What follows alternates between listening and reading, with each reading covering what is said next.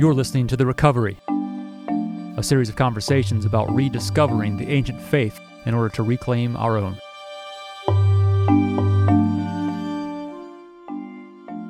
Well, I hope this finds you well, as always. As we kick this back off, there are a couple of things we need to talk about as foundational to our faith. As noted in the intro, this whole thing is about rediscovering what the ancient faith is all about in order to ground our own. There's just so much chaos that has been going on for a long time in the church, and we've gotten away from the core and foundational beliefs, and that's precisely what we want to talk about today. It come to my attention last night as I was scrolling through, I think it was TikTok.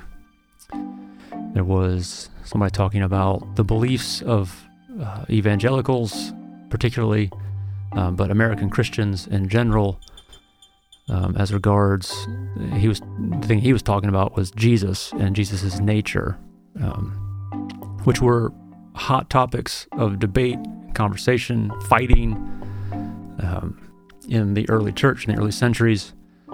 And over time, the early leaders of the church got together and they debated publicly, in writing, back and forth, these ideas and who Jesus was, what was his nature or natures, how did Jesus as divine relate to Jesus as man, and they developed the creeds. So we have what we know as the Apostles' Creed, then comes the Nicene Creed, and then a little bit later in the 5th century, if I remember correctly, the Chalcedonian, it was intended by the emperor to be a creed, but it ends up being just a definition. They got together and further defined and refined the understanding of Jesus and who Jesus is. And so that's kind of what we want to talk about today.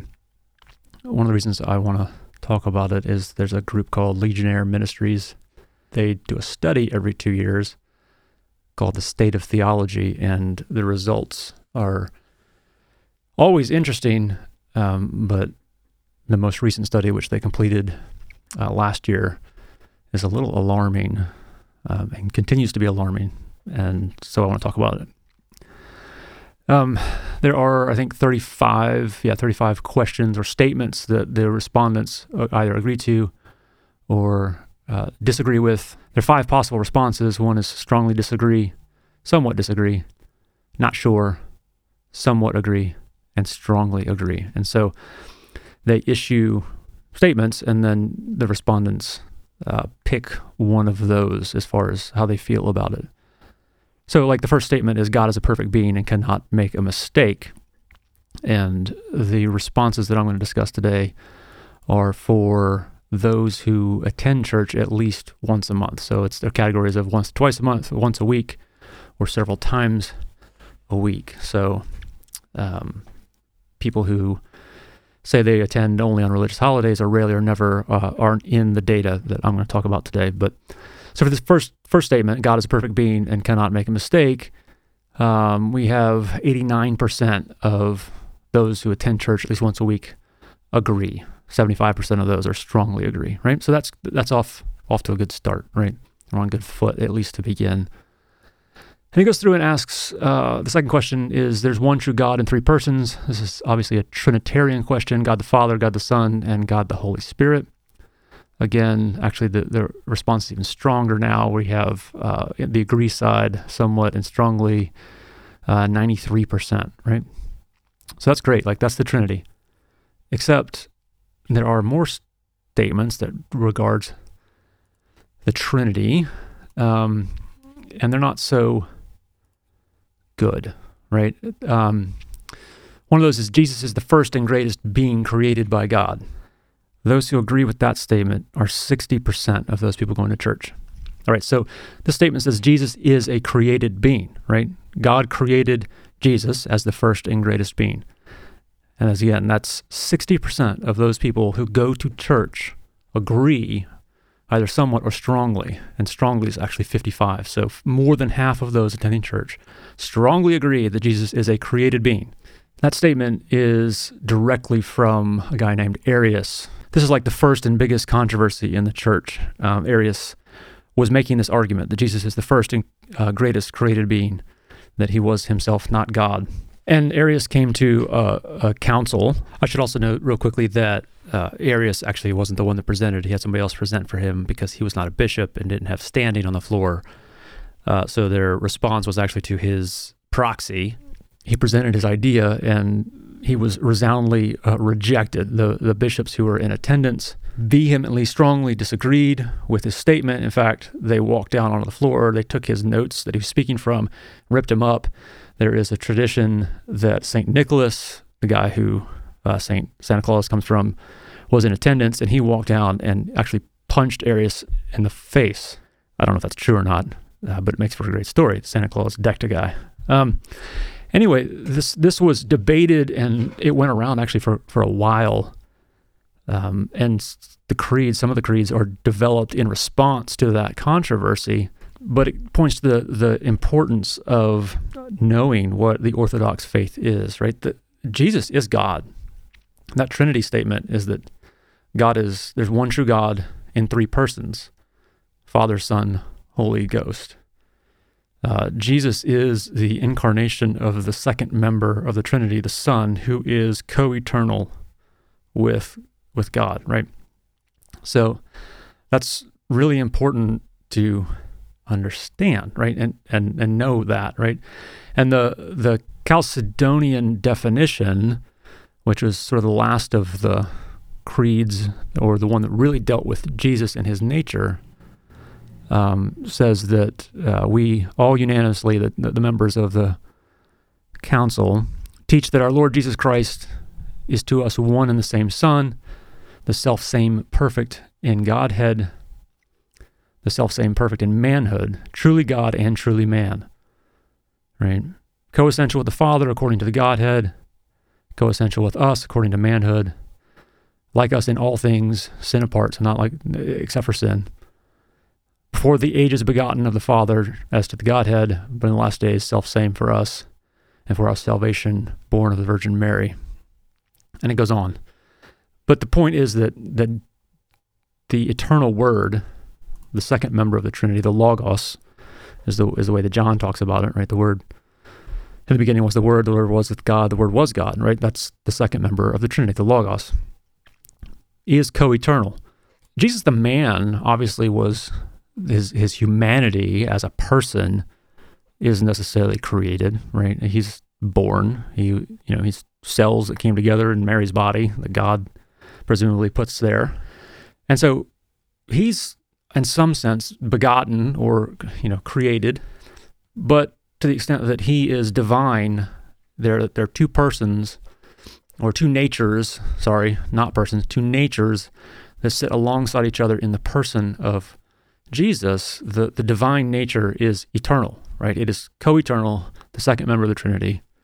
Athanasius, an early church father who was largely responsible for leading the charge against Arius, we'll talk about Jesus being the local incarnation of the eternal and infinite Word, and the second member of the Trinity, the Son, doesn't cease to be eternal and everywhere just because he is embodied in Jesus. And so the second member of the Trinity, as divine, continues to exist everywhere, right? We are told actually that Jesus is the one by whom all and through whom God upholds all things.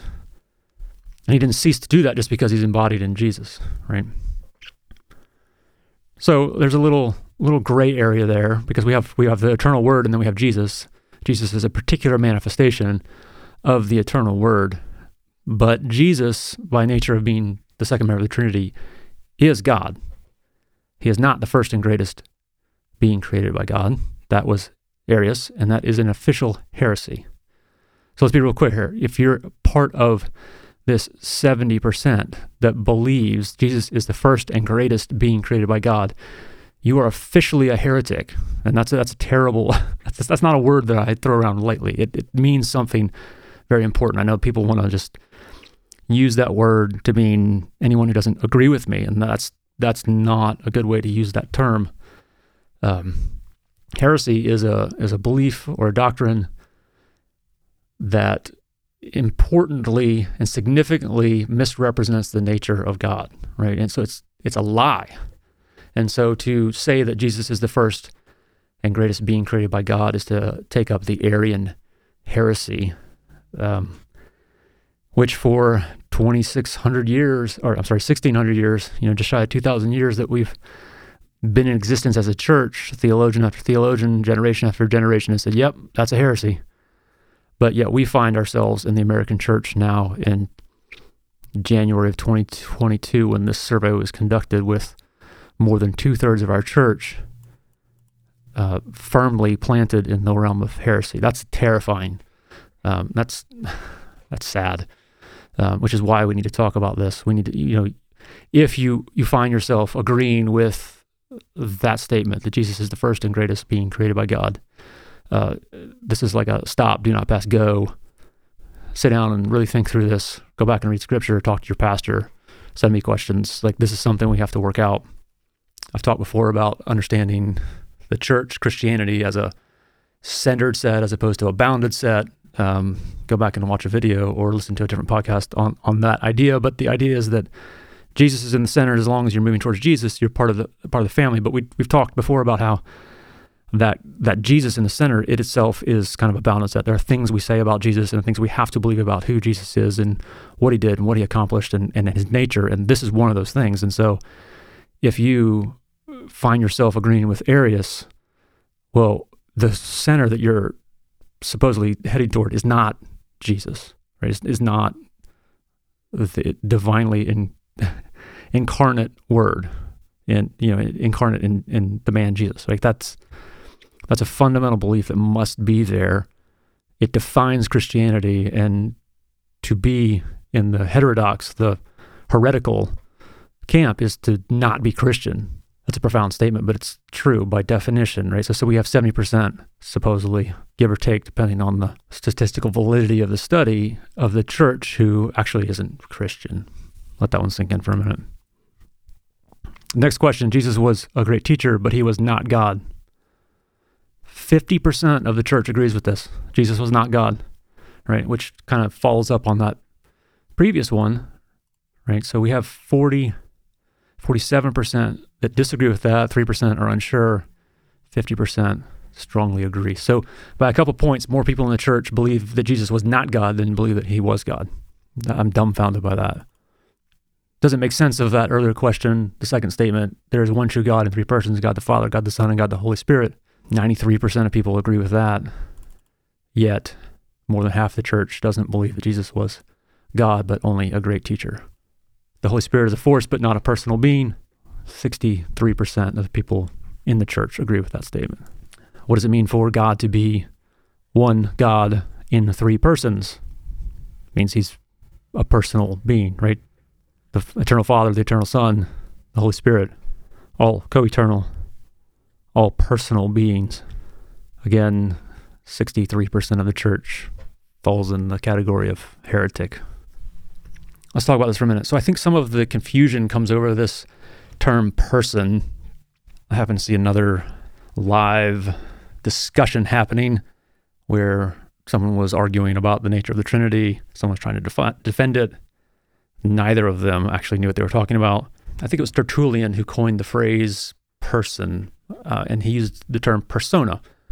As he was talking about the Godhead, the Trinity, he is calling to our attention that God functions in three ways. I'm going to put a big asterisk in this, and I'm going to come back and modify it because real quickly we get into heretical territory. But what he was saying was a persona in that time and place was the term used for a mask used in the theater. So as an actor came out and was one character, he would put on a mask, and then that same actor may play a different character and would put on a different mask. And that was what a persona was.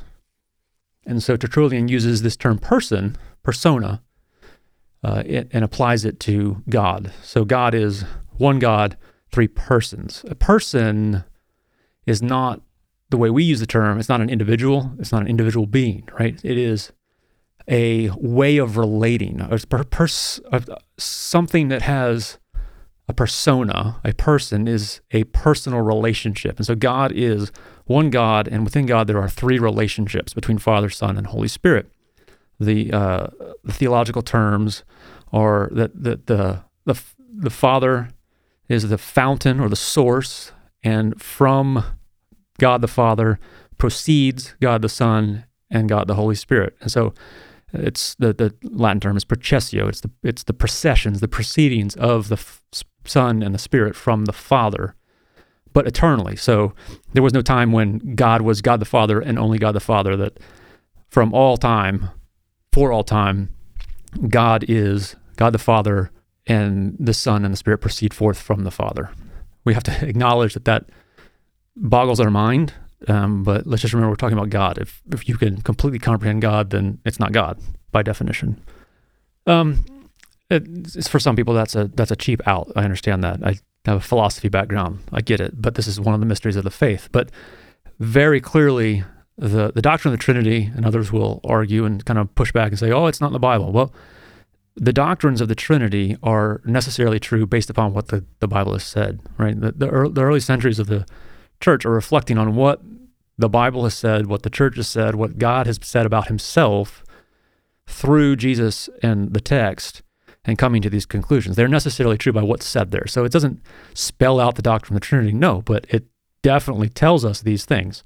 So there's the processions, the processio. The other fancy word is perichoresis, which means divine dance. And so these three persons within the Godhead are eternally relating to each other, dancing with one another, to use that metaphor, pouring into one another, and the nature of that relationship is love. And so when John says God is love, he's describing the nature of that relationship. And there are some theologians that go so far as to say that God is actually in the relationship, not in the three parts. Now that's probably going a bit far, but it does draw out the importance of understanding the relatedness of God and these three persons, that what it means to be a person is to be in relationship with other persons. And for us, that's individuals, but within the Godhead, it is three persons within one being, right? And I said earlier, we got to kind of put an asterisk across Tertullian's conversation of personas, because that real quickly can become what's known as modalism, which is another heresy, and it's the idea that God at any point in time puts on a mask, or at one point God is God the Father, and then in another moment he takes on the role of Son, and then another moment he takes on the role of the Holy Spirit, right? And so he takes on these different modes. That's a heresy. That's all three are all God at all times, right? So there is no moment when God is the Father and not the Son, or is the Son and not the Spirit, or any combination thereof, right? All three are all true at all times, for all time. The other heresy, if you've seen pictures of St. Patrick, who famously uses the three-leaf clover as a metaphor, that is partialism. That's another heresy, right? So it's not that a third of God is God the Father, a third of God is God the Son, and a third of God is God the Holy Spirit, right? Again, that's not what the text says. It's not what the Scripture says. It's not what the early church says. It's not what we cannot get there from the Scripture, right? God is all of those things at all times. So his being is completely encapsulated in each of the members of the Trinity. So his essence is fully present in God the Father, God the Son, and God the Holy Spirit. Again, how does this make sense? How do we, as humans, rationalize and wrap our heads around that? You don't, and that's kind of the point. And it's really apparent as you study the development of these doctrines and the conversations and the debates that they're having. The Arian controversies over Sabellianism, modalism, all these heresies that come out, that the church is really dedicated to holding all of these things in tension, because it is what Scripture tells us. It is what God has told us. It is what Jesus has told us through his words. It is what Paul has told us about the nature of God, that these are necessarily true, despite the fact that they are not understand. Like, it's unfathomable. It doesn't make sense to us, right? but it's important for us to acknowledge that and confess that. And so I know creeds, a lot of people hear those recited in church and they think it's kind of cultish, but we've got to get back to understanding the nature of God, because that, that Orthodox faith as expressed in the creeds, and not everything's in the creeds, right? We don't get the life and teaching of Jesus expressed in the creeds, but they are important. They're sort of the skeleton or the structure upon which we need to hang, and everything else rests. So we got to get back to it. And I would just, again, if you disagree with any of this, these are not Sam's ideas. This is what the church has said for 2,000 years, right? Across the spectrum, for the most part. Obviously, we're in a sad state right now in the American church, in which we have more than half the church taking up positions of heresy, established heresy. This is not a new debate or discussion. These are not new ideas. It's not like we come up with some great idea that we've just discovered that somehow Jesus is the first and greatest being created by God. That's Arius from thousands of years ago. If you find yourself leaning in those directions, stop, right? Just take a step back, go back, maybe study this. As I said, ask questions, get with somebody who knows what they're talking about. Don't just fumble through TikTok and watch some lives, not knowing who it is that's talking, because I saw some terrible stuff last night, which is what's prompting this conversation. Like, we've got to get this out there. It matters. It really does matter. I mean, if Jesus is not God, it changes everything. If Jesus is God, it changes everything. It's a fundamental belief and definitive of what it means to be a Christian. Anyway, I'm sure there are questions. There's no way in one little podcast or one conversation we can deal with all of the intricacies of the Trinity. So if you've got questions, if you've got things that don't make sense, if I said something you really disagree, send me a comment, ask a question, argue with me, that's fine. Just do so respectfully. I love those things that we all learn when we have debates and interactions. So drop the comments, questions, and we'll see you next time.